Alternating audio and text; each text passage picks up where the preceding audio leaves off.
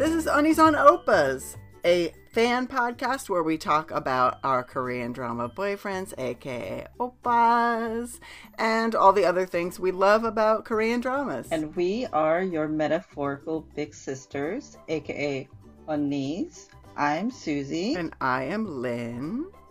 And right now I am in the middle of watching Personal Taste, starring Son Ye-jin and Lee Min-ho, who, I mean, thank goodness his name is almost the same, because his character is Jin-ho. I was like, oh, is that confusing on the set? Yeah, that's he's right. Jin-ho, but he's really Min-ho in real life.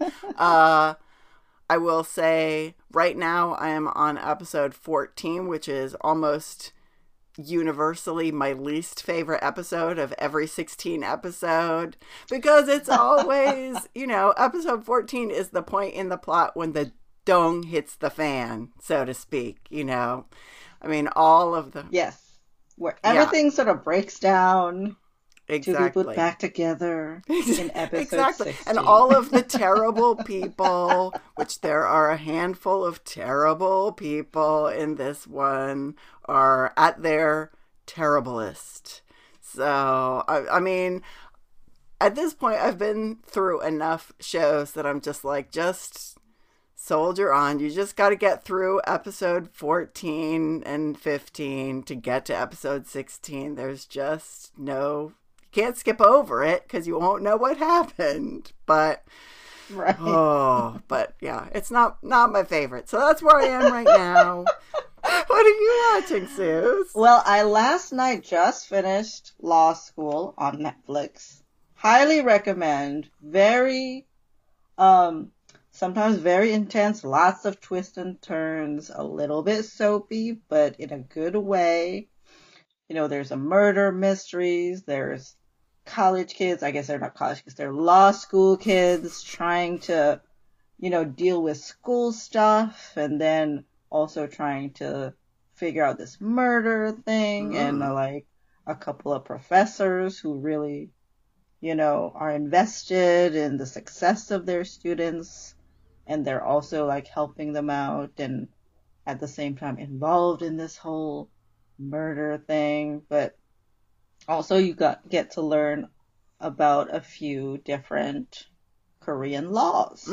There's not just criminal law, there's also, their defamation laws, and then there's other kind of unique to Korea laws that you get to know. So that's really, really interesting. Yeah. And so I really, really enjoyed it. I highly recommend for like a really sort of like high octane, exciting sort of thriller show, but with a side of really likable characters. And, each character really got like their time in the sun. Each of them got a couple of episodes of spotlight, and I thought they all were incorporated really well to the main plot. So yeah, really, really love it. Just great performances. I haven't seen Kim Myung-min in a minute. The last thing I saw him in was Beethoven's Virus, where he was kind of a similar character. He was a big shot conductor. Oh. That was, for some reason, I can't remember now why, was told to conduct this sort of small town orchestra that is made up of, just ordinary people who either, learned a little bit before and like quit because, they're not, life as a musician was not a thing for them, or, I remember there's an older oboe player who used to be in an orchestra, but now he's retired, but he still wanted to play, so it's like a hodgepodge of just, and he's, of course, you come into this and you're some internationally renowned person and you're like, why? Yeah. It's kind of that, a little bit like the personality is a bit the same, but I like him in Law School a lot more than that one, because from the get-go you can you get the good vibes from him, Mm-hmm. even though he's like a very strict professor. Yeah, yeah. But he has like a very, very good like method in teaching, and he really cares about his students. So that part was I really liked. Yeah. So highly recommend. Finger hearts. We need like an audio finger heart that we can like ding ding. We can put in the podcast because people Little, can't like, see all my bling, finger bling, hearts. Bling bling bling. Little Bling like bling bling. little like Boom, sparkle boom, boom, sparkle boom, sound. Exactly. Exactly. We need some nice like little finger heart sound effects so people will know about the finger hearts. So I'm just going to say real quick that the whole reason why I got started with Korean drama is because of you, Susie. You are my my mentor, my Sunseungnim of K-dramas and enabler. I mean, I think we need to be clear about That is probably the my fact major contribution is enabler. both of those things are Oh, you want equally more? true. Here's more.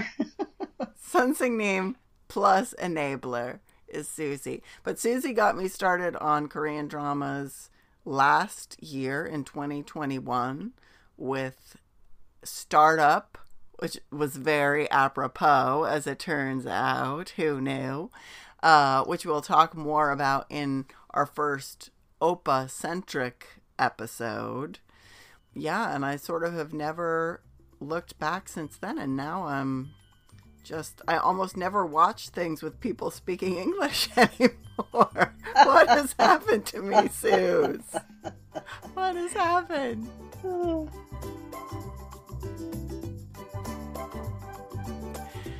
Susie, how did you get started watching Korean dramas? Well, I have a little bit of a longer journey because, quick background, I grew up mostly in Indonesia. And in that part of the world, so-called dramas are a staple. Like every country has their own versions of it. And so I grew up watching a lot of Hong Kong and Taiwanese dramas because my mom speaks Chinese, and sometimes we can get these sort of recorded on VHS and you can rent them. Remember when you could rent videos? That is how we watched our dramas back then. And particularly the old Hong Kong, like martial arts ones were a favorite growing up. And so I was already familiar with this concept, and then sort of early 2000s, I went home from college one summer and my mom shoved one in front of me and was like, "You need to watch this. It's Korean. It's so good." And it was Autumn in My Heart or Endless Love or whatever other title it has circulated under, as we will discuss others that also have a variety of titles. Mm-hmm. And basically just hooked since then. But then I sort of fell out of it around 2011-ish, 2010, 2011.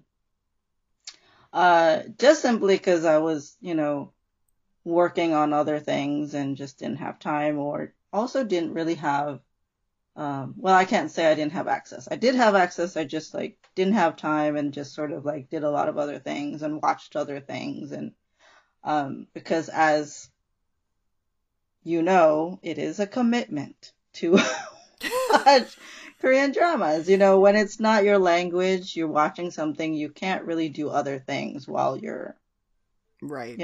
Whereas in if it's a show in English, you can sort of, maybe craft while you're watching, or, sort your mail.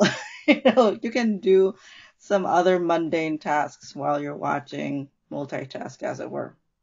But, the pandemic hit, and then starting almost exactly a year ago, I I just decided I need to just pick up a Korean drama again.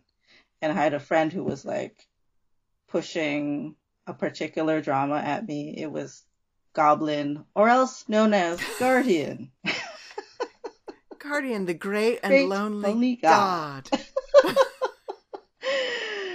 And I knew it was gonna be a black hole that I would not come out of for a long time. And sure enough, I didn't look back. Similar to Lynn, I watch very few things in English right now, and I'm catching up from 10 years of not watching, so there's a lot that I haven't seen. So that's where I am right now.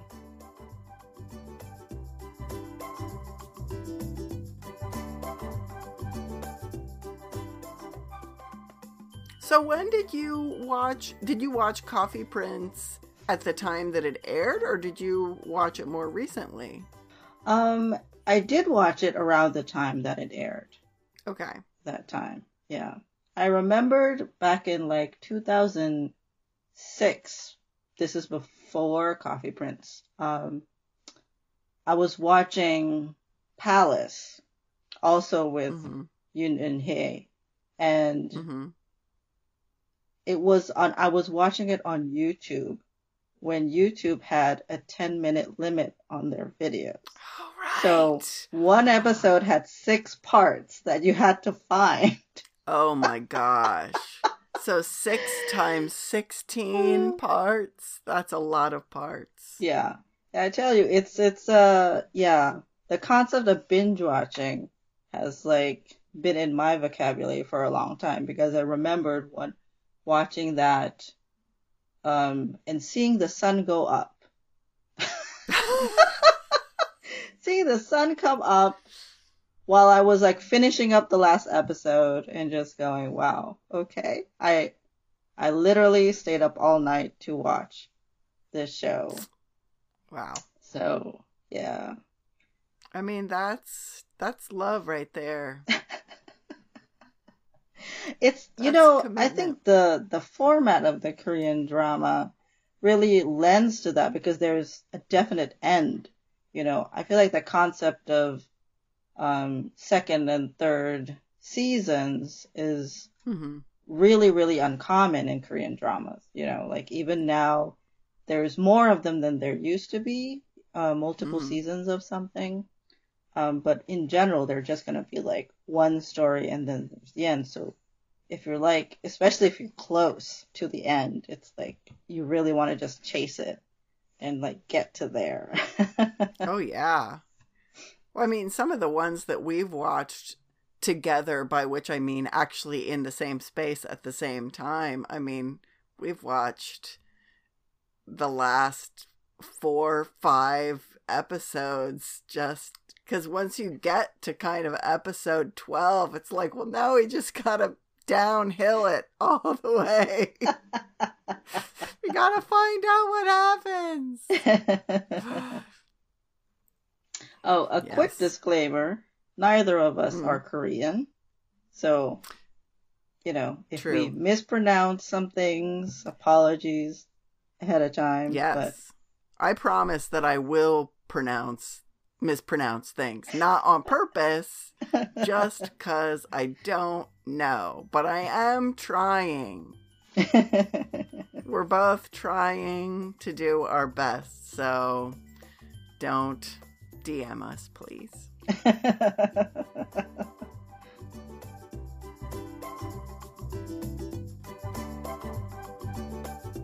Let's talk about why we are calling the podcast Unnis on Oppas, because everybody might not understand what that means. As we were talking about before we started recording, if you look it up on Google Translate, it's going to tell you it's sisters on brothers, which is awkward and not what we're going for at all. Right. Susie said earlier, we are your metaphorical big sisters, aka Unni, because that is what that word means in Korean. It is a term for a younger sister to use towards an older sister. and then a younger sister speaking about an older brother or speaking to an older brother would call him Oppa. Right. So literally, Oppa is older brother for females. But there are other uses of Oppa in the Korean culture. And typically it's really used to address politely somebody, if you are a female, somebody who is older than you and could be your brother. There's a different word if that person could be your father, for instance. Right. It could be an acquaintance, it could be a friend, it could be somebody you've never met before. Typically, you probably wouldn't do that because it does indicate some familiarity. But another way Oppa is used is also for male celebrities, regardless of age. So that is why you will every now and then hear us call these actors Oppa, for that is why we chose to name our podcast. That's right.